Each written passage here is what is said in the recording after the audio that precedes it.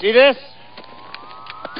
This is my boomstick! Alive! It's alive! It's alive!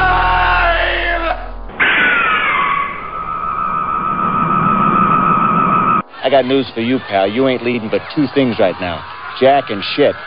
And Jack left town. Yep. All right. Hey, it's on. The thing is on the screen. Oh, the red thing he's removed. The thing is on the screen. That means it's time to start talking for the funny. Hi, my name's Mao. This is Slow Robot A Go-Go. With me, as always, Dr. Morbius, my partner in crime from Parts Unknown. We are here to talk about crazy, forgotten, misbegotten B-movies from the past. Because we don't know the ones from the future yet. Yeah, that's true. I mean, we have some speculations, but, you know. Yeah, I'm sure there's going to be another Godzilla movie, so that'll it's out be in the future. It's out. It launched this Friday. Yeah, but it did good, so I'm sure there'll be another one. Oh, yeah. Well, I'm going to go. Good. I'm going to go see it. I mean, in 3D IMAX, sense around, whatever else, smell-o-vision, yeah. Tingler with the wired seats. Sure, why not? Okay. So, go to find us at slowrobotagogo.wordpress.com. And please, if you're listening to us on iTunes or Stitchers, please give us a review. Rate us and review us and say they're great. Give us a good review. I don't know. I don't often ask for that, you know.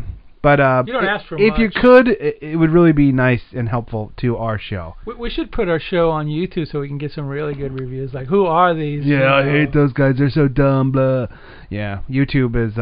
Well, we'll soon be entering that world, so get ready. Yeah. Anyway, this long-standing video project we keep alluding to is in the future, and get ready for tons of smarky comments of dumbness. And the future is where you will spend the rest of your life, as Criswell said in Plan 9. Pretty deep. It is deep. digging a deep ditch. Yeah, exactly. So, yes. You could also go to bunchofdorks.com. There you will be presented with 3 choices. Top one. 3 presents. 3 presents that you open up and they just keep giving. So if you're in a cube farm or you know somebody that works in a cube farm, give them a little nudge and hand them a piece of paper that has bunchofdorks.com written on it and say, yo, bro, you want to be cool? Yeah, Now, you said cube farm, not Cuban farm, because I don't know if you want to be on a Cuban farm, unless you're growing some bananas or something like that. Well, if you're at a Cuban farm, if you have access to a computer as you're working, then yes, go ahead, do it. You could do that. I'm not discriminating against the Cuban farms. No. But yes, a cube farm. Or the Cuban farmers. A cube farm is, of course, where most of us toil away in obscurity, where we sit in front of a computer and tap all day long. And your asses grow as you tap. Sit back and watch your ass grow. That's right. I'm on the 5 pounds a year for 15 years plan. That's why I'm going to die of a heart attack. But anyway, let's hope not. Or you can go. So there's, like as I said, there's 3 buttons there. Top podcast is Slow Robot A Go-Go. That's this one here. Middle one is something called Two Dimension Podcast. The podcast that no direction but watches your ass grow. Or watches my ass grow, I guess. I don't know. And the bottom one is Bunch of Dorks. Long running, long standing, long enjoyment. Other long things. It's the long podcast. Long. It's long. It's really long. And proud. If you want to listen to some meandering stupidity, Bunch of Dorks is the place for you. Recently I just started putting after all these years, I had never done it before, but I was kind of like looking at, okay, how can you kind of get your name out there more? You know, we have some listeners. We actually do have a fairly decent following. Cool. But I was like, I want more, so I've been starting to go to these different podcast directories and putting our RSS feed up on them and everything like that. So I'm hoping to, I don't know, grow the brand a little bit, especially with this video project coming up. I would really like to have as much internal as we can. People that already like what we do and stuff like that, to help us get numbers. Yeah. Because the TV world is driven by numbers. But we'll have numbers. We'll have long decisions. We'll have long talks about our decisions coming up. Yes. Anyway, that's my shtick. Enough of that stuff. We'll have like a corporate meeting with like suits and stuff like that, and sit down and decide how do we achieve. Why our goals. wouldn't we do that? Okay. What do you got going on, Dr. Morbius from Parts Unknown? What do I have going on? Well, I've got the Cuban farm that I'm working on, and with bananas, with bananas and plantains, and all that and good plantains. And plantains. You're like, we have bananas and plantains. You're like, whoa. Well, yeah. It's your one-stop shop for and fruit besides that, in Two Dimension, the comic book podcast with no direction. Which one? How much more would you need? But there is more. There is more. And there's Destination Nightmare, the podcast with comic book scans and movie reviews and podcasts, and anything that you want is there. Just go there and ask for it, and I will show it to you. So as you're sitting in your Cuban farm, and you're like, you get done with you get done with Slow Robot and BOD, and then you get done with the Two Dimension. You're like, man, I really need more comic book. Boom, Destination Nightmare. Yeah, you go like, ay coño, me que estoy cansado. I need comic books, and then you get them. Oh, es mío. Ay Dios mío. That's the extent of my Spanish. Well, hey, Lucy. No, actually, I know some Spanish, but nothing worth anything. You were almost in the land of Spanish, but that's a whole different story for. I just go, ¿qué? Like that's all I would do always. Just ¿qué? All right. Anyway. So yes, do we do a trailer break now? Or you want to just go right into what we watched? We'll go into what you watched. Did you watch nothing? No, not really. Wow, I got a long list. Good for you. Okay, I watched a Schwarzenegger Stallone joint called Escape Plan. That's a newer one. It's just that, it's an in prison Schwarzenegger Stallone movie, Then I watched the new 47 Ronin, which was that one that was Keanu Reeves and blah blah blah. I don't know. Knowing and loving the original 47 Ronin, the movie, and the story of that, and the not the fairy tale, but the story it's based on, it's like one of those things that's a legend, yeah, exactly, a myth, a legend whatever. From Japan. This one, they should have just called it something else, and it would have been fine. You know what I mean? Like, if they would have just called it, I don't know, Ronin. Dude with a sword. Ronin, dude with a sword. Or Bill and Ted's Ronin Adventure, whatever. If they Ronin's Excellent Adventure. Yeah, boom, there it is, Hollywood. It would have. I think it would have done better. They were. I don't know, but it's just what it was. I didn't hate it. Okay. But it was just what it was. It was just a fantasy swordplay kind of white guy saving the world thing. Then I watched one on Netflix streaming called Solomon Kane. Yeah, he's a sword. He's like from Robert E. Howard, the man who created Conan. Yeah, well, it was a decent movie. Okay. It was filmed in gloom vision though. Like it was totally like everything was like dark and brooding. Like there was no sunlight. They used the anti-sunlight filter at all times. So it was that. Yeah. Then I watched the Jean-Claude Van Damme 6 Bullets. I had seen that before, of course, because I watched every one of his movies. And it's just a Jean-Claude Van Damme movie. You know what you're getting into. Then I watched one called Mind Hunters. I think that was like in the mid '80s, something like that. It was forgettable. Then I watched one and I was excited about it, and then I was really not excited about it. It's called The Fists of Righteous Harmony. Now this is a new movie from, I want to say 2007 or 2012 even. I can't remember which one it is, but whatever. It's a mess. It was one of the messiest movies I've ever seen. Messes that you've ever, like editing and story, and like it was kind of cobbled together and just horrible. Like it was apparent it was made for like probably $200,000-300,000. And like it was done on like a video camera like I have, Cool. And it was just like weird. Like the editing they used, they figured out how to work with shutter speed, so it looked like when somebody was running, they could run super fast, and that was what everything was. And you're like, oh my god, this is a blurry mess, and it doesn't make sense, and it was just horrible. I mean, it ranks up there with one of the worst I've ever seen. Cool. And that's saying something, because I live in the wheelhouse of worst ever seen. Does it match Birdemic?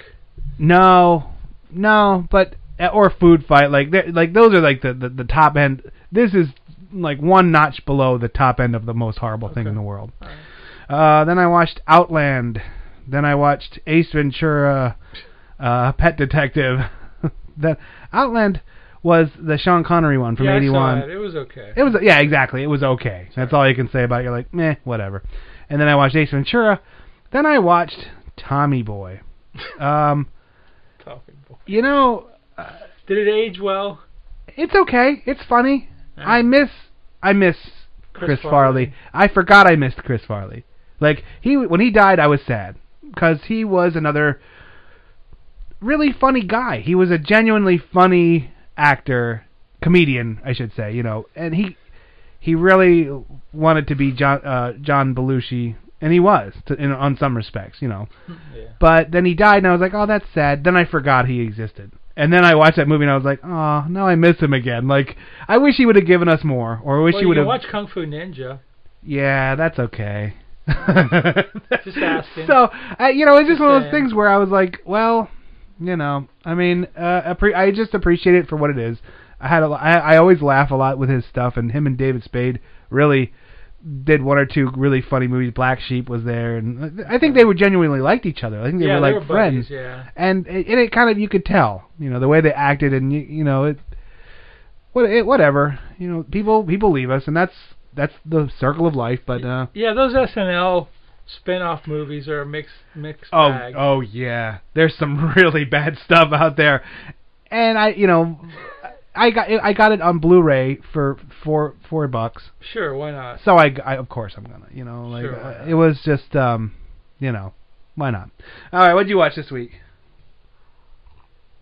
Tumbleweed, crickets in the background. Okay, then we're gonna go to trailer break. You got nothing? Nothing. All right, well, we're going to go to a trailer break. Next week. When we come back, see, you know what? I actually like part of why I like this show so much is I feel like I let the listeners down if I don't watch stuff. So I push myself to watch stuff. I literally do. Like, if I have an hour and a half and I'm just sitting around, I'm like, I better watch a movie. And I don't really feel like I got to watch something so I have something to talk about. Like, this podcast has multiplied my movie watching by like tenfold. You know what I mean? It's crazy.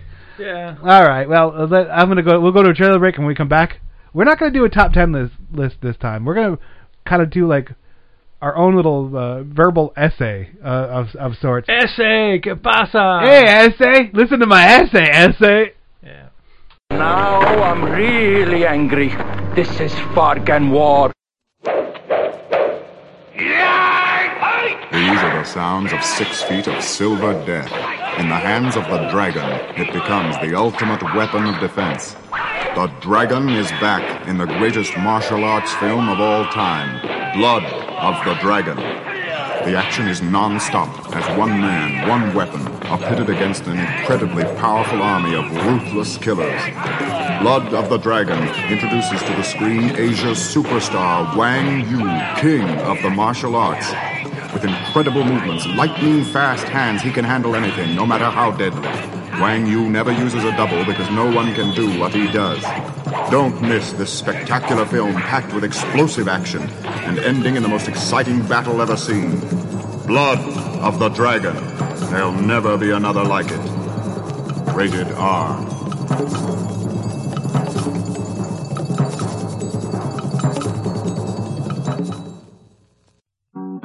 Bobby Joe and the Outlaw. She was a car hop who wanted to be a country singer. He was a hustler who dreamed he was Billy the Kid. I'll make love to me tonight. Just two young lovers who found out too late that once you hit the road, you can't go home again. Emmett Dalton said, "It made me a criminal." Bobby Joe and the Outlaw, starring Marjo Gortner and Linda Carter. All they ever wanted was each other. Rob us a bank. But 6 cars, 3 states, and 2 banks later. Hey, y'all just remain in your respectable positions and we take care of business. Every cop in America wanted them. All right, boys, if you don't come out in 3 seconds, we're going to let them have it. For a while, they had something. He knows what's going to happen. And then Bobby Joe and the Outlaw, rated R. Under 17, not admitted without parent. Oh, and remember, next Friday is Hawaiian Shirt Day. So, you know, if you want to, go ahead and wear a Hawaiian shirt and jeans. Yes.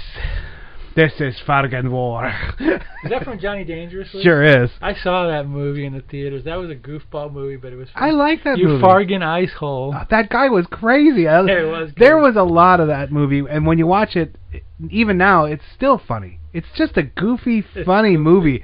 There's so much in it, you know? All right. Well, today, as I alluded to earlier, we are going to be giving an essay about, we're going to talk about one of our favorite actors, like, career path.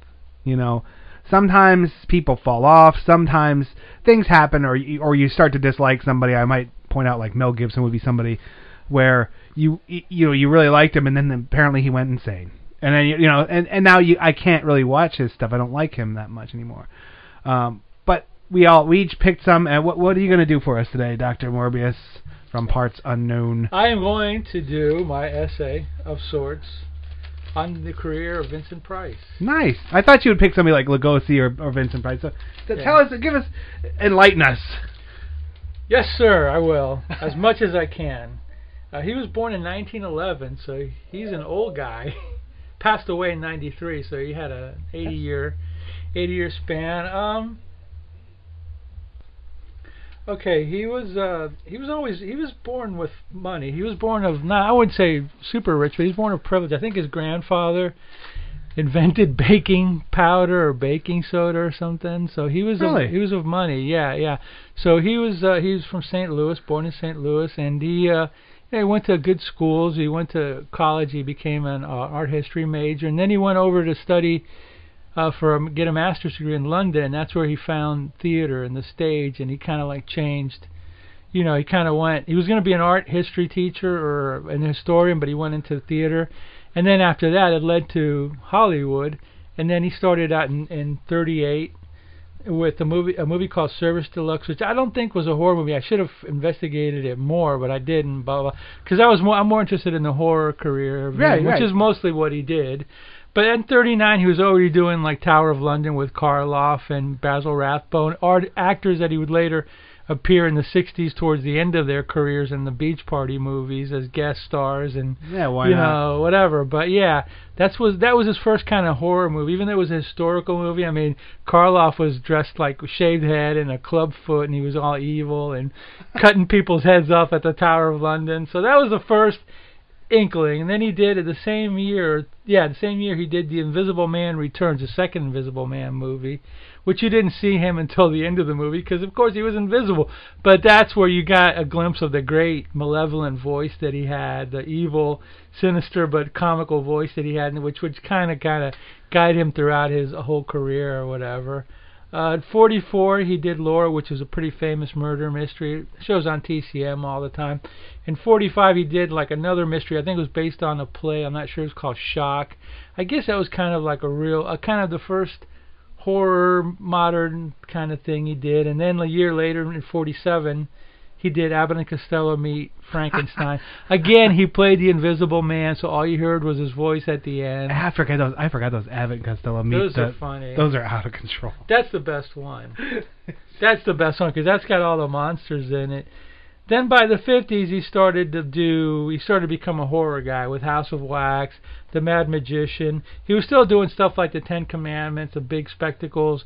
But then when he did The Fly, and then the Tingler and the Bat and Return of the Fly at 59, that's when he started becoming like, okay, he's our new horror guy. Because he's a little bit younger than Karloff and Lugosi and all that. He took him a while, but then he really got into that. That's when he got into it. That's when he found his, like, niche, as they say. And then in the 60s, he was doing all the AIP, Edgar Allan Poe movies, House of Usher, Pit and the Pendulum, Tales of Terror. There was a run on that. There was a run on Poe stuff, wasn't there? Corman did them. That's how Corman went from B-movie, kind of like black and white, to like more of a budget B movie. And those got played got some in footage, theaters. got some traction. Yeah, and those kind of made his career. And then after those movies were done by 65, 66, Corman kind of settled into being a producer.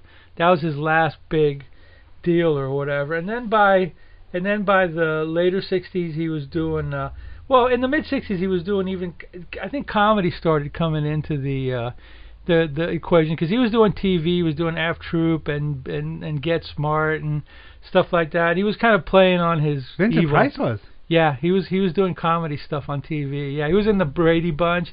He was in stuff like that. Yeah. I didn't even know any of that. I never knew he was ever on TV. I only knew him not a whole lot. But I mean, at least when they could get him, they probably got him. Yeah, huh? He was Egghead in Batman. You know, he was in. Well, let me see. What is it? That Batman series drew some cool people. Oh yeah, everybody wanted to be on that show. Why not? That was like the big deal. A small paycheck, and you just ham it up and be as cheese as you want, and they just are like, go. Being a kid in that era, you don't know. You cannot gather. I mean, it was Michael Jackson-esque, the bigness of that show, the span of that show, the Beatles, and then Batman. It was just like boom, boom, one after the other. You know, it was such a big media circus. Everything. It was all over the place. I mean, you could get toys everywhere. Even, I mean, honestly, this is bizarre, but it's true. There was a place called Mr. Donuts. That was your Batman headquarters. You would go to Mr. Donuts, and they would give you Batman cards, or you could buy Batman gimmicks and Batman rings. And we knew a girl that worked there, friend of the family. She would give me stacks of cards and rings. I don't have them anymore. I have those cards. I have those Batman cards. I have the reissues. I don't have the originals. No, I have the originals. Oh, you did? Yeah, the painted ones? Yeah. Oh, those are cool, man. I have a lot. I have a lot of those cards, like Battlestar Galactica, the first yeah. one. I have a lot of that stuff. I don't even know what I have. It's just packed away somewhere. Yeah, you know? right in a box. Yeah, a box in the attic. You know, like everything else. Yeah. So he continued on with the Goldfoot. He did the Dr. Goldfoot, which were like a spoof on the Beach Party and the Spy movie. So that was kind of a weird combo. Wow. That definitely, we should watch those because that definitely influenced Austin Powers. Those Goldfoot I'd love movies. to watch one. I've never even heard of those. They're goofball, but they're fun. And then he went on, doing stuff like The Conqueror Worm and Theater of Blood. But then, like by the mid '70s, the horror craze kind of died out. Right. And then he did a little bit of TV. He did more TV. Later on in his career, he did Vincent, which was a little short that Tim Burton did about a kid who loves Vincent Price, and of course, he was the voice because he was Tim Burton's favorite actor. And then, I believe it. And then Edward Scissorhands, which was like '82. That was probably the last big movie then he did. And then he would do like some television. This guy did everything. He did radio in the '40s. He did record albums where he would narrate stories, and then like towards the end of his career they would do like a couple of movies. I think it was called The Monster Club and House of Long Shadows, where they would get like the guys that were around, Christopher Lee, John Carradine, him, whoever's left, and do kind of a homage to those kind of movies. They would stick in a young actor, like in one of them I think the young actor is Desi Arnaz Jr. for what that's worth or whatever. And then by '92 in '92 he was doing like just dramas, and he passed away. But the one interesting thing that he did do in the '60s, which is really weird but really cool, this shows you how different the country is. In '61, Sears of all places, I think I talked about this before, wanted to get into selling artwork. They wanted to bring artwork to the people. I remember you talking about this. So Vincent Price actually became their art buyer, and he actually bought a bunch of art for Sears and did commercials for them. Wow. And Sears mail order was selling you could buy Picasso's, Rembrandt's, not the really expensive ones, but the cheaper ones, or the prints, or the drawings, just so you could expose to it. Because Price being an art history guy, he knew an art historian and an art collector. Wow. So that lasted about 8-9 years, which I didn't really know about it when I was a kid. And that was kind of like his kind of like way of giving back to the art community. After that snapshot, what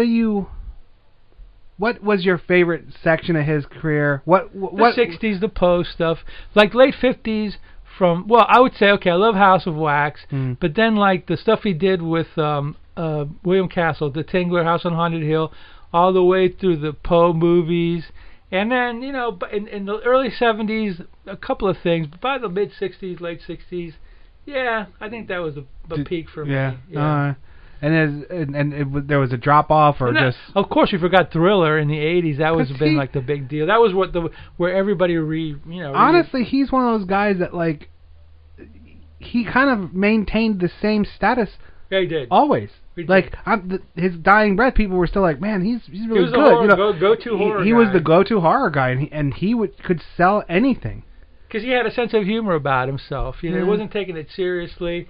He could make fun of himself. He could be scary. He kind of had a good versatility as to his personality and his style. So I think that served him well. He must have been not fun to work with, but good to work with. He was a nice man. Because, people that are mean or ugly, they go away. No, he was a nice man. He would do college readings, and my friend met him at Florida Atlantic University, and I guess they took a picture for the newspaper, and Vincent Price did like a fake strangling of my friend, so he was very nice. That's really neat. You know, and that's a the very, thing. very good man. That's the thing where you're like, that I think adds a lot to longevity of careers, because when people are mean and ugly, bitter they and just stuff, people just stop working with them. And they go away, you know. He might have been born of, wealth and stuff, but I think he was pretty much of a man of the people. That's cool. All right, great.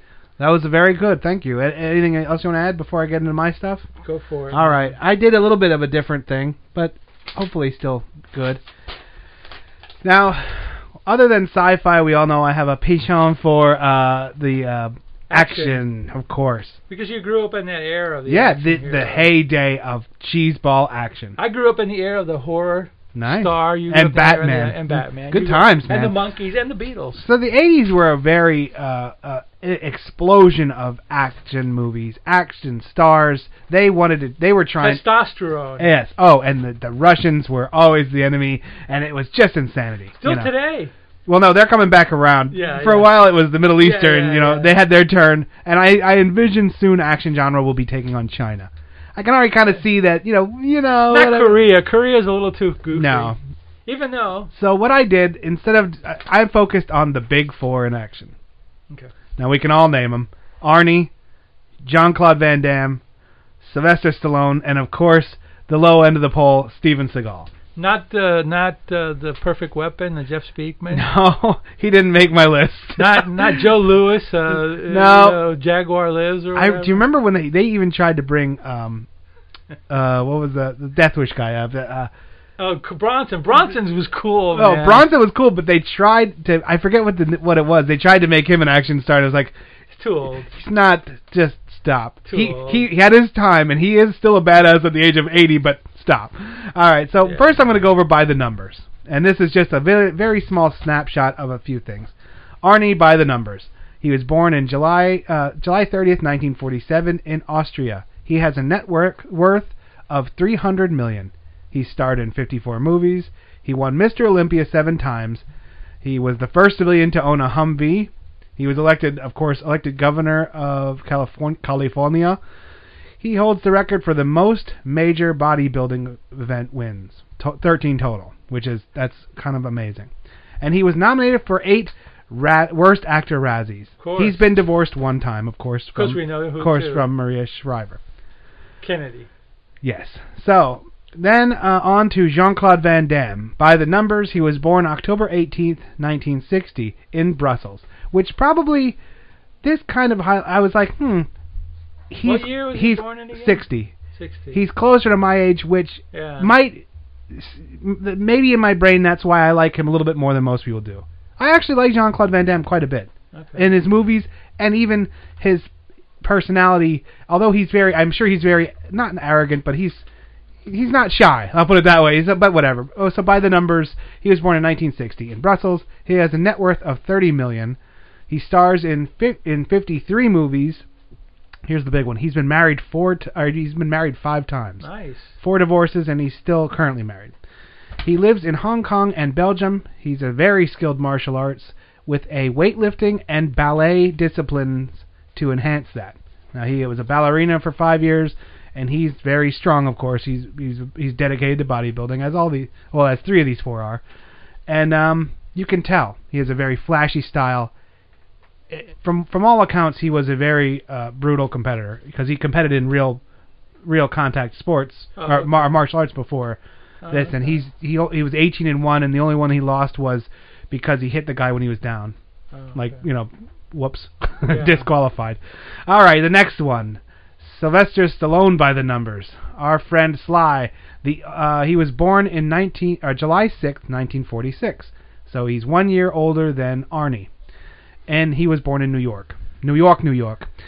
He has a net worth of $275 million. He stars in 68 movies with some writing credits in there as well. He holds the records for the most Razzie nominations with 30, and he's won 10. Whoa. Now, he is almost like the ultimate kind of tough guy Goomba.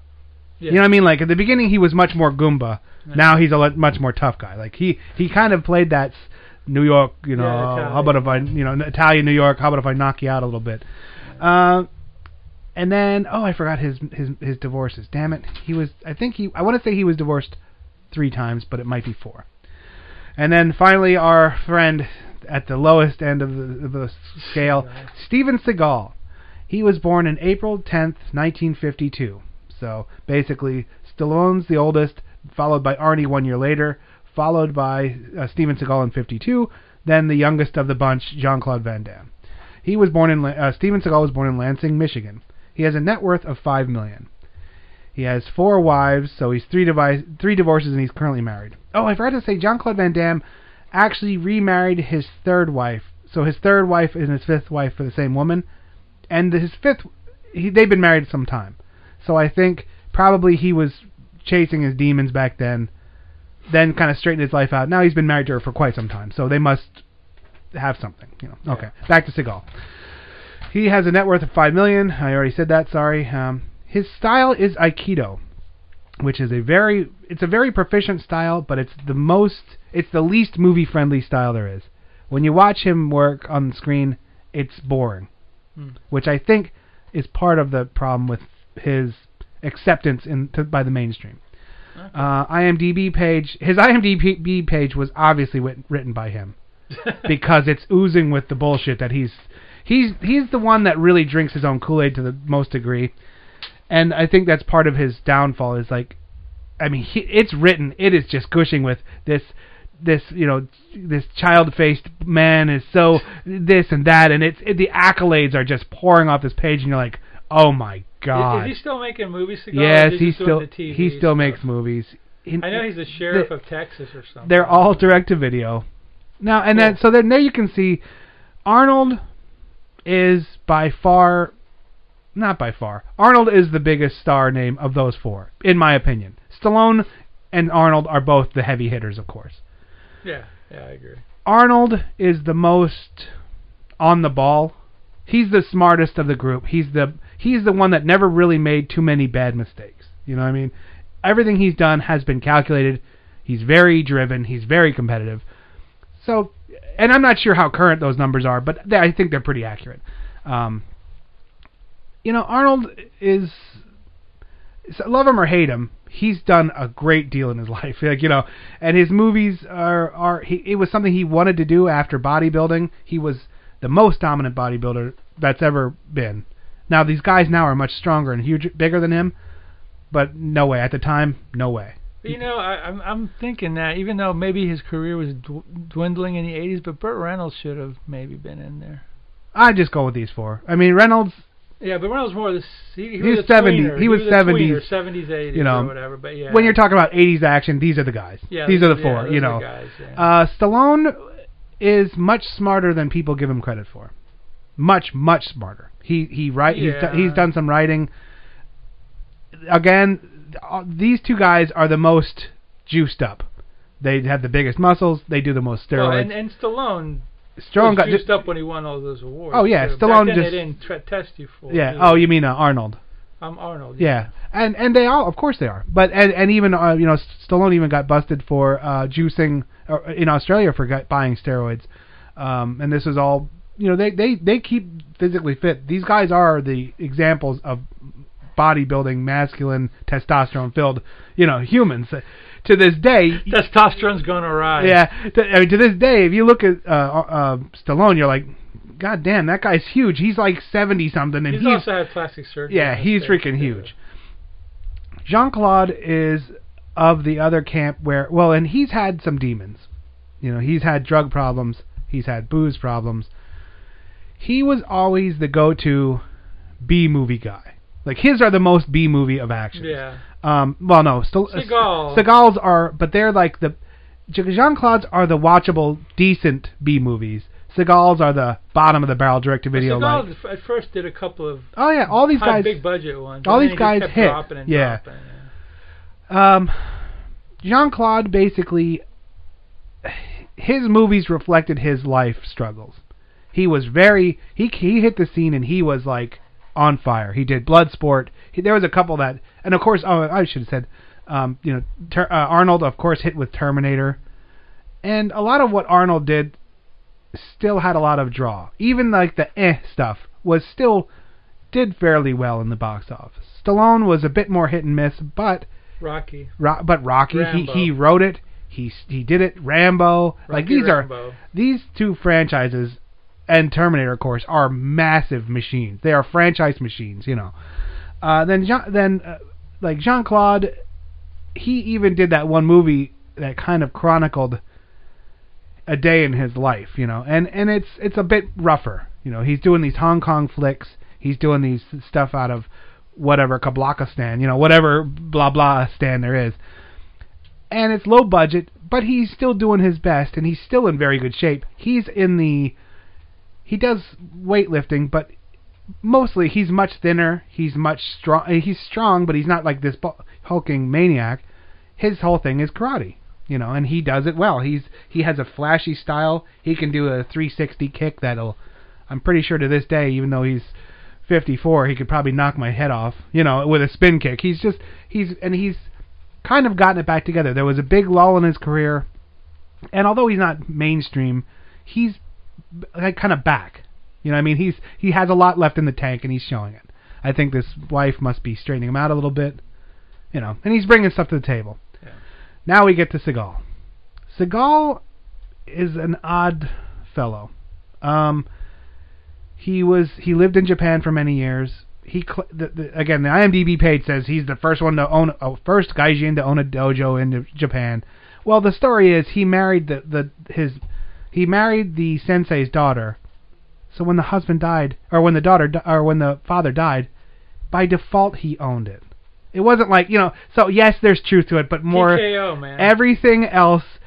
Everything in this story of his is like that. It's bullshit, but you can't really prove it's bullshit. But you go, oh, well, it's Steven, because he's a sheriff in New Orleans. Is he? He's a blues man. Sure, he can play guitar. Does he? I don't, And he says he's gone on record saying he worked for the CIA and Shadow Ops and Black Ops, and the government's like, this we never heard of this guy. He's the most doughy of the group. Like he's like, I don't know. And like I said, right off the bat, he's done a couple that were big names. But they weren't like huge. He was never like the huge star. Like people knew who he was. To this day, they know who he is.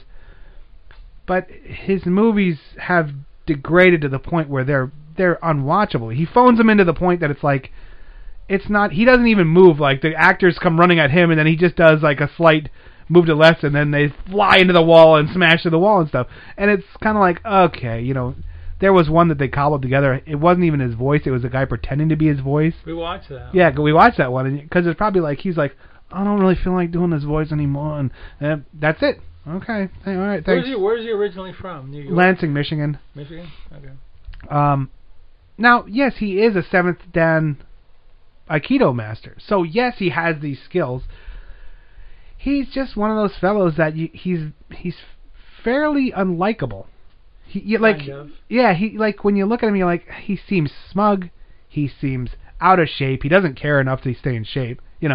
He's very large now. I'm sure he's over 300 pounds he's a tall guy, but he's also very portly now. And he's still trying to do action movies, and they're all these straight to video. Like the end of his career has been straight to video. So that's the basic snapshot of these guys. I have a fondness for mostly for Arnie and Jean-Claude. I like Stallone, but I wouldn't say I'm a fan of his. And of course, you can tell by my review, I don't very much care for Seagal. I watch his stuff only because I like action movies. His are tolerable sometimes, but whatever.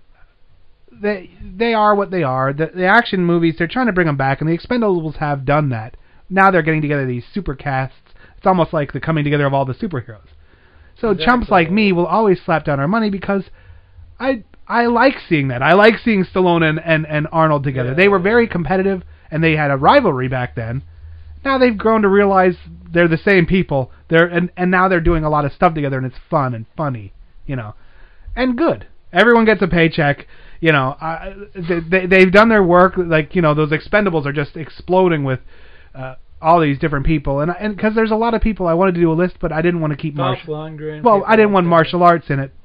I know Jean-Claude is martial arts, but he's more action, like Jet Li and Jackie Chan and that kind of stuff. Those I kind of put them in a different camp almost, But I don't like the straight-to-video stuff, but I guess that's the way they're making money. So hey, it keeps them in the business. So that's it. Obviously the big two are the big two, and that's the way they'll always be. And then the other ones, I think Jean-Claude should have been better. He should have been bigger than he is, or than he was. He had this thing though. He always tried to explain why he had an accent, and he didn't realize you don't have to in action. Like he would always, his setting was always in some foreign land that Americans don't give a shit about. Like he's always like, I'm a French Canadian in the Foreign Legion, and you're like, stop with the backstory. He didn't have the personality. Is that what you think? Schwarzenegger and Steven he didn't have the personality of those guys. Arnold's personality comes off that screen like. And Stallone's got his own like. Yeah. Like I'm the salt of the earth kind of guy. Rocky. Yeah, and Rocky was an incredible movie. Yeah. The first one, sometimes it brings tears to your eyes. And like it's funny he's that powerful, And it's funny because those three, except maybe not Seagal, but those three, Van Damme, Arnold, and Stallone, have kind of speech things, they all speak kind of. So I'm just wondering. And Steven Seagal does, because he just changes his mumbles. He's mush mouth, and sometimes I'm from New Orleans now, and he talks, and you're like, oh my God, would you just stop? I have an idea for a versus show. Worst action hero movie. I know what mine's gonna be. Oh, dude, that would be funny. I know what mine's gonna be. I'm telling you right now, it's gonna be Hercules in New York with Arnold. You ever see that? PLS? Yeah. I watched it a couple times. I'm sure you can find some Seagal. Oh, dude, I'll put that to shame. Don't bring that to the table with the verses. Your depth of knowledge with horror movie, that's like how my action movies are, and I can think of stuff that'll be like, this isn't even a movie. No, I'm talking about with the Big Four. Oh, okay. I'm just talking the Big Four. I'm not talking about like some kung fu thing or whatever. No, the Big Four. And that's a good example. Like, he broke onto the scene, and he couldn't talk well, so he disliked that he got dubbed so much that he went to speech therapists and worked. Who's this? Arnold. Oh, he did go to speech. He went to speech therapists. Voice actors. Yeah. Of course. Yeah. I didn't know he is so dedicated to his life, like those things in his life. I didn't know that. He is a very competitive person. Like, yeah, sure. Stallone was talking about. He talked a little bit about his their rivalry and how they're friends now, and he was saying that, like, they're old. Arnold is so competitive. Like, Stallone has this watch that was a one of a kind thing. And it so upset Arnold that he couldn't get the same one but better, that he was like infatuated with trying to get it. Like, that's the kind of guy you're talking about. Like, nuts. Like, nuts. You know what I mean? Like, if he has a Humvee, it's the biggest one there is. And made of gold. You know what I mean? Like, or whatever. Like, and that's the dedication that he brings to everything. That's why he got out of the house he was in Austria didn't have electricity or an inside toilet. Like, right. So he knew where he was going, and he got it, like, however he could, So they're very intriguing people to me. Of course, as a child or as a teen, their larger-than-life stories made me happy. They were like my superheroes. Yeah. And they aren't, and they're flawed, and they're broken. But to a kid in his early teens and stuff, when I'm watching that stuff, I was just like, man, this is... Yeah. They were larger-than-life characters. They were better than wrestlers. They were better than superheroes because that's a real dude. And you're like, of course it's all staged, and of course it's BS, when they're running around shooting people with these Uzis and just people flying everywhere, but it didn't matter. It was of its time. Yeah, and, so a lot of the stuff they do now like is everything just, else. It makes you think of your youth. Yeah. All right, that's it. I'm sure we have a lot more to say about both of our people, or both of our essays, but that's enough for now. We hope you enjoyed this new segment. I don't know, we should do this every now and then, because they're fun. All right, we're going to take a quick trailer break, and then when we get back... We're going to ship. Yes, we're gonna take a cruise. We're gonna take a cruise, man. It's gonna be a luxury leisure It's not gonna cruise. be the Love Boat either. I don't think. The Love Boat. Hey, want to hear the most annoying sound in the world? From H.G. Wells, history's most credible prophet, now comes his most incredible story, Empire of the Ants, a terrifying tale of civilization fighting for survival against armies of giant ants 10 feet tall, who control the human population by drugging them into submission. H.G. Wells' Empire of the Ants, rated PG, parental guidance suggested. They shall inherit the earth sooner than you think. Get out of bed. Empty your medicine cabinet. Give up all those pills. A new kind of help is on its way. You're doing it! She's Ursula Andress as the sensuous nurse. Ursula will make your heartbeat faster. She'll cause knots in your stomach. She'll give you a fever, and then she'll melt your thermometer.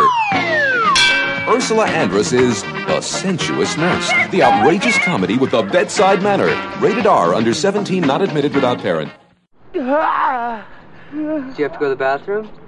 Please, pop the hood. Please. Oh, your thumbs, the hood. Okay, what latch? Where do you want me to, Just pop the hood! Please! Popping the hood.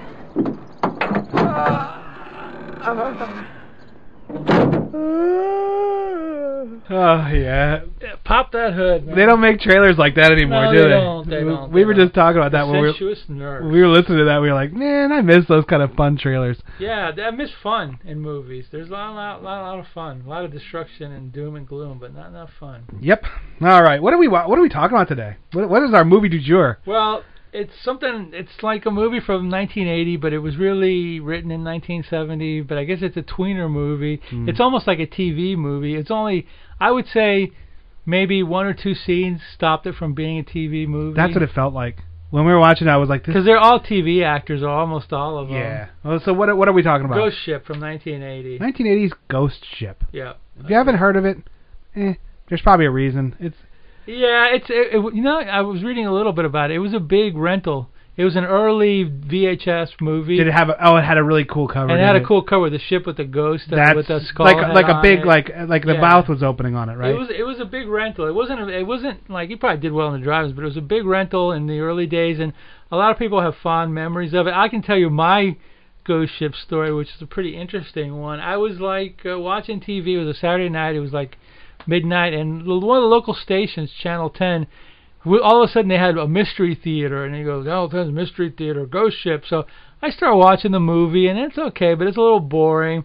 So I switch off, and then I come back again, and there's that shower scene. Blood boobs everywhere. And they didn't cut it. And this was actual local television. I was like, whoa! So I stayed till the end of the movie. You're like, this is my favorite movie I ever. like this, yeah. You know, back in 1990, we didn't see that on local when we were TV. kids, you had to work so hard to see boob on TV. God, If there was like that Hot Dog, the movie that I like. Oh yeah. That was my favorite movie ever. Oh, that was a recording and a rewinding and a freeze framer. Oh my God, I watched that nonstop. Yeah. Hot Dog the movie, yeah. With Shannon Tweed and the other girl. You kids with like the internet where you can just go see nude and sex and porno. No, we had to work. We had to work hard for it. But anyway, yeah. So we're talking about Ghost Ship. Very simple premise, really. There's a luxury ship. Cruise ship, and there's a very angry captain who's a real hard ass. George Kennedy. This is his last. From lots of TV. And from Naked Gun, wasn't he? Naked Gun, yeah, and from. That's where I knew him from. And from what was it? The one with I have a failure to communicate. Cool Hand Luke. I was gonna say Paul Newman. I was getting there. Yeah. And he's very angry. It's his last thing, and he's on the Love Boat. He's angry because he's like a ship captain, but he's having to captain the Love Boat. Right. You know? So he's tired of this shit. He's mean to kids. And then he's sitting there in this thing, and a ship is coming to ram them, and they can't avoid it, and it rams them. Sinks the boat. There's a lifeboat with the 8 people that they kind of highlighted. It's funny because they show you some scenes of destruction, but you kind of never really see the ship sink except for like a little. You know, this is like the Poseidon Adventure where you're going to see in all glory and all. This is like boom, shake the camera, a little bit of destruction, and done. Here's the lifeboat. Nope, never mind that. Here's the lifeboat. Here's the lifeboat with 8 people that we met, including the cheesy, snarky comedian. And he is actually a very young. I watched a show called The Warehouse 13. Yeah. What's his name? Saul Rubinsky. Saul Rubinsky. And I like Warehouse 13. It's closing now. It's ended. But he was insanely young and thin and just funny. Like, not funny. I mean, he was doing his shtick. But so they're all. He was great in True Romance. The early Tarantino movie. Which was he in True Romance? He was the coked out movie producer in the car, doing the coke in the car. He was great in the Porsche. My God! Yes, that was Saul Rubinsky, dude. I have to rewatch that because I didn't know or like him until Warehouse 13.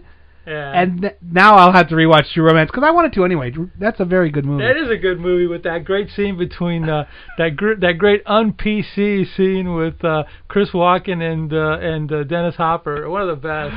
The best thing Tarantino ever wrote, probably. Oh yeah, it was a good write. That was a good movie. I like Reservoir Dogs too, but Reservoir Dogs pretty great too, and so is Pulp Fiction. I like that one too. All right, so they're the only survivors. They're on a raft, and I don't know how long they are in the sea. Yeah. But all of a sudden, it's like, oh hey, look, a boat.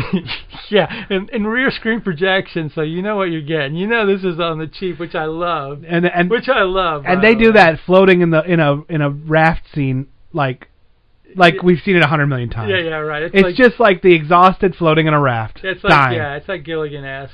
Yeah. And then they're like, oh look, and then hey look. So it's like all of a sudden stage left, you see the big ass boat, like we couldn't hear it before, and there it is. They go, oh hey, let's get on here, and the boat's kind of a wise guy. Yeah. Because it drops down the ladder for them to get on, and all of a sudden it's like the last guy's on and goes, nah, I don't think so. Yeah. Well, and that's. You're introduced before this ship rams them. You know it's a ghost ship because the producer loved this shot. You're going to see this shot a lot. The thing that makes a boat go faster. I'm sorry, I don't know the name of the controls. Oh yeah. That it goes click click click click click click click like to full or whatever. You're going to see that thing with no hands moving a lot. And that's just to give you an idea that this ship is running by itself. Yep. A ghost ship. Nobody. And you're going to see those long pistons that make they're like the cylindrical shafts and these pistons that make the boat move. You're going to see those a lot. Yeah. A lot. Yeah. That's like the editor went to those shots a lot. Yeah, it was to show, look, we're moving now. And you're like, okay, we get it. But anyway. So they get on the ship. And they're dragging. The captain was like the last up, but he's still alive, but he was unconscious. Yeah, remember he was the one that he popped out of the sea, and they had to drag him back in. They drag him back in. Yeah. And Saul is saying, he's like, oh, this is a pleasure ship, a pleasure cruise, and he's the first to get killed. He gets the big crane thing. Yeah, the crane hooks him by the leg and dips him in the water and kills him, drowns him. Yeah, that was strange.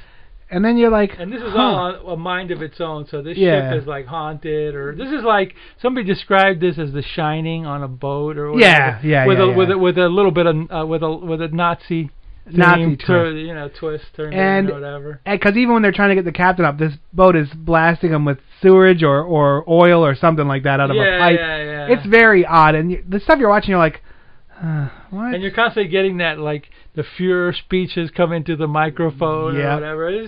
It's a B movie. It's a heavy-handed B movie. It's a heavy-handed B movie, and almost like a TV movie. And then they just start going off and doing dumb shit. It becomes after they get on the ship, it becomes like a slash and stock movie. Yeah.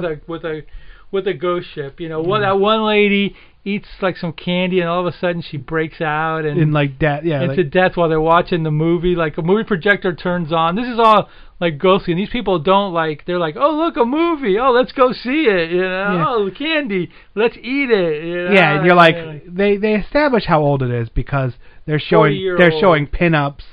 Yeah, they're showing, and the clothing is all very old, So they don't. One of the things that drives me crazy about a lot of movies is they don't really react how normal people would react.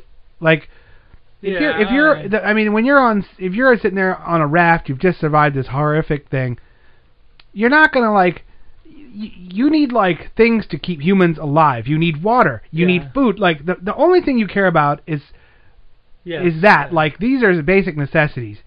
There's no let's look around and see what your record's playing. If I don't get something to eat, I'm gonna die. If I don't get something to drink, I'm gonna die. You know. And they don't really do that, but but whatever. That, but it's a cheapo. But the thing too is like when they get on the ship, the one thing I think it's even before or right after the guy died, Saul Rubinsky, you see that the captain has been possessed. Yes. He gets possessed by the evil spirit of the whatever the captain of the ship was. And now this is one of the weirdest things. This is where I thought they missed an opportunity. Now they missed a lot of opportunities. This captain was seen as being a real jerk and a real heavy-handed, like kind of a prick. From the beginning. From the beginning. Angry. So why they should have made it that he was the original captain of this thing. Well, and it's almost like the ship came to get him to bring him home. An ancestor of him. Or like the ship came to bring him home. Because of the atrocities he committed. Or his ancestor did. Right. Pay back for the sins of the father. That's what I thought they would go with. That when they ran into that one Nazi room with a captain's room, I thought they would show a picture of him young. That would have been cool. Well, that would have been The Shining. He would have been he was the original captain, and the ship wanted him back to pay for his sins. But that would have been The Shining. It would have been better. When Nicholson saw his face, well, it would have been And the other one that I think they missed out on was, and I'll just give a little bit of the ending, even though we'll backtrack a bit. Was that scene at the end when Richard Crenna with the beard goes into the room where all the dead soldiers are at? Oh. I was expecting those guys to come to life. Because why were they? Yeah, exactly. Oh, that was such a miss scene. What happened was we saw there were skeletons in the basement of this thing that were chained up and dead.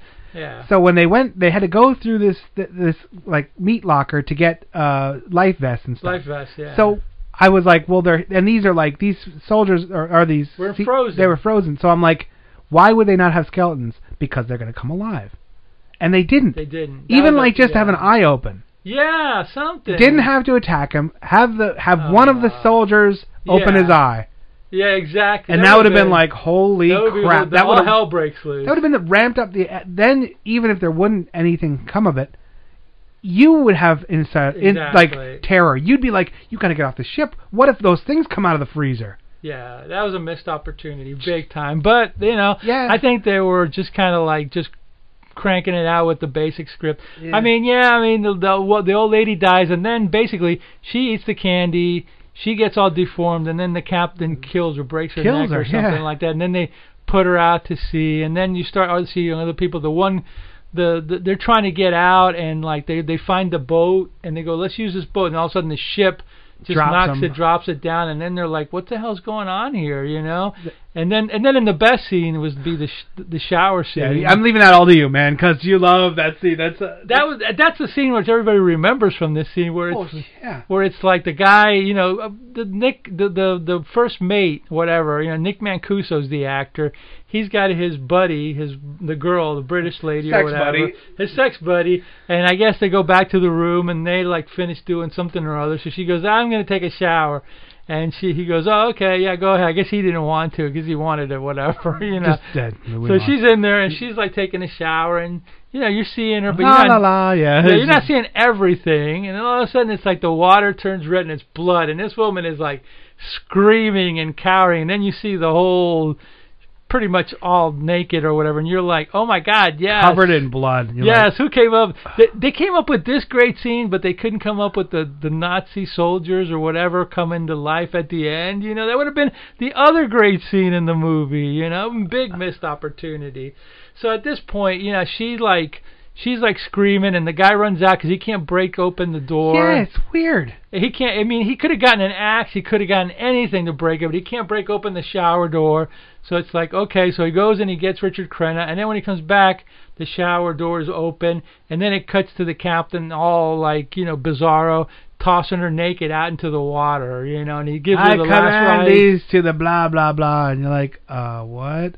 Yeah. I don't think he could really pick her up like that. No, I think he might have been a little too old or whatever. But so then all hell's breaking loose there, and then what was it afterwards? That they're going around looking for the captain, And then all of a sudden they go into the room and the projector's playing, and then The they're showing that Nazi Nazi footage. And then like they both lose their minds. Like Mancuso like starts like overacting in front of the man, holy shit! In front of the screen, and Richard Crenna's like, I don't know, there was some sound. He's like covering his ears, and he's like, that was laborious. And that was torturous. And they throw the projector, and it's still playing or whatever. And then Mancuso's sitting there, and all of a sudden he flashes back to the captain. And then you see him like right in front of the captain or whatever, you know. And it was like a weird edit or whatever, you know. And then like what it was like, this is my ship. You tried to take my other one. And, and he goes into like how this is her. She's mine now. And then he throws him into this like netting, and it was kind of gnarly. That was nasty. That was gnarly. He throws them into a netting, a huge netting with rotting humans that were like, this was an old torture ship supposedly. Yep. So these are the the corpses victims and rotting corpses. Yeah, that was kind of. And gnarly. they killed them like that way. Yeah, he drowned them. the whole netting thing like drowns, but then it kind of like turns in on itself or and whatever. It just goes in the water. Yeah. And then oh my god, that got to me. Yeah. The blood scene, the blood shower scene, it was weird. It was visceral and it grabbed you, but it was like whatever.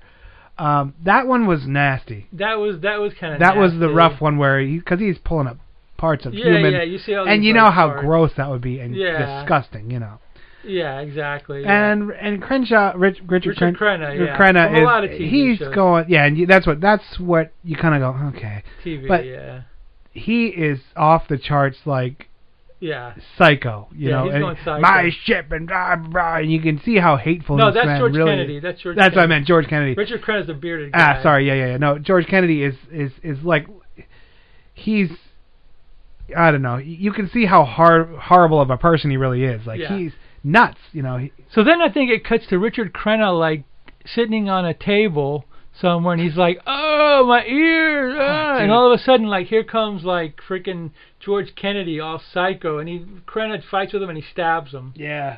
And you think the captain's dead. The captain's never dead. So he goes and so Crenna runs and he goes to get his wife and kids and goes. That's when he goes into the locker room or the freezer. Yeah, to get the stuff to get out of there. And he finds that, and he finds a raft. So they throw the raft out, and they just throw the two kids. Yeah, because we forgot to say that Crenna is there with his family. Like it's him, his wife, and his two kids. They're the survivors. And his two kids were like little whatever, I don't know, little munchkins, and George Kennedy was even mean to them. Yeah, like, he was. That's what I was saying. He was mean to them. He's like, just go like to bed, kid. Yeah, he's like just whatever.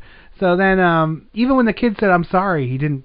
He's like, he like pinched their cheeks and like, whatever. So at this point, now the captain's not dead. He's back, and he has one of those old M1 rifles from the war. Yeah, they throw the two kids. They throw the two kids in the water. Oh, they just huck them. They're like, just go swim to the raft. And then like George Kennedy runs up and starts banging Crenna with the sword, with the rifle. Yeah. And he beats the crap out of him, and then he grabs the wife and he puts her in another room. Right. And he starts shooting at the kids in the raft. Why wouldn't he have just shot the guy? Well, there you go. Well, but anyway, it's a B movie. Yeah. So then he comes back, and the guy, he gets the wife, and they're pinned down because he's firing off the bridge, and then she jumps in, and then Crenna wasn't killed. He was hurt. Right. So he goes and he gets up, and the wife shows up, and they're like, they're hugging or whatever, and then like there's what's his face. Like shooting at everybody or whatever. Yeah. George Kennedy. He's just apparently he has unlimited ammo. He's in God mode. Yeah. So then, like, what was it? Then, like, the George Kennedy like loses it or something like that. The two Crenna and the wife end up jumping off. Right. And like the ship, like what was it? The ship starts killing George Kennedy or whatever. Or well, because he falls down into the gears. He falls.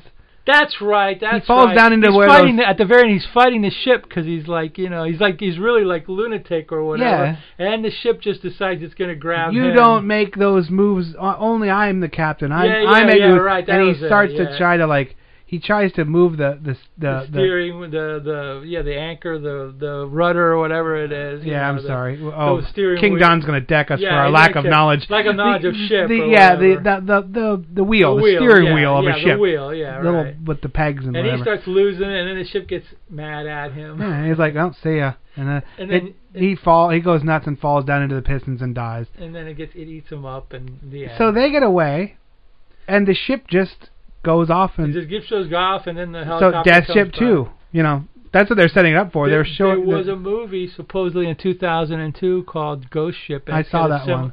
Is it the same story? Yeah, it's much eerier though. It's done much better. But it's in the same idea. It's a ship or whatever. Yeah. Okay. Because there is something very.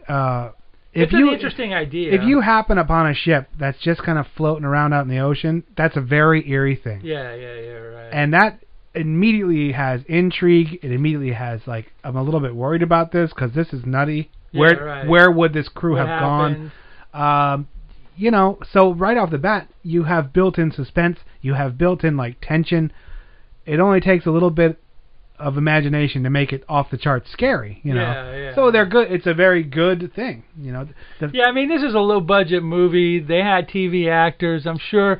It was it was made for I don't know, under $1 million or something like that. Overall, I liked it though. It was. I mean, it was a good schlocky fun. Yeah, not a bad watch.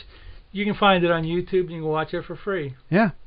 There you go. I'm gonna clock it in right at about a 6.5. I mean, me too. I agree. It's. I agree. It could have been better, but it could have been a lot worse.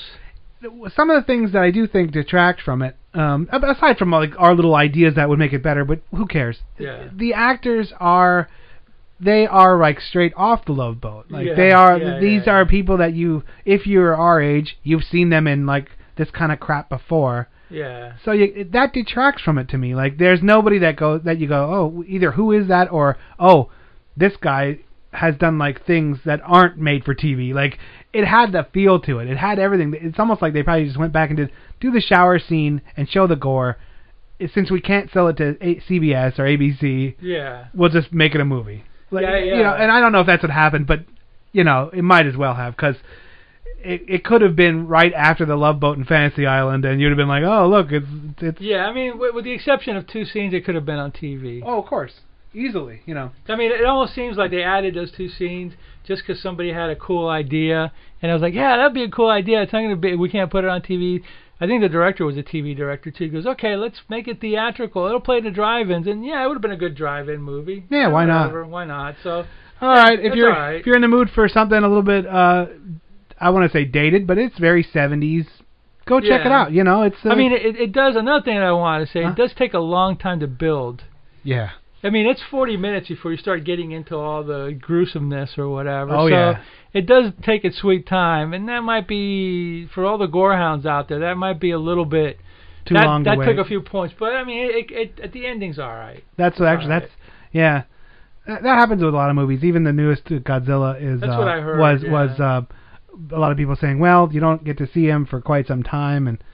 Let it build, man. Whatever. All right, that's it for this week. We hope you enjoyed our reviews and our essays, and see you later, essays. See you later. See you next week.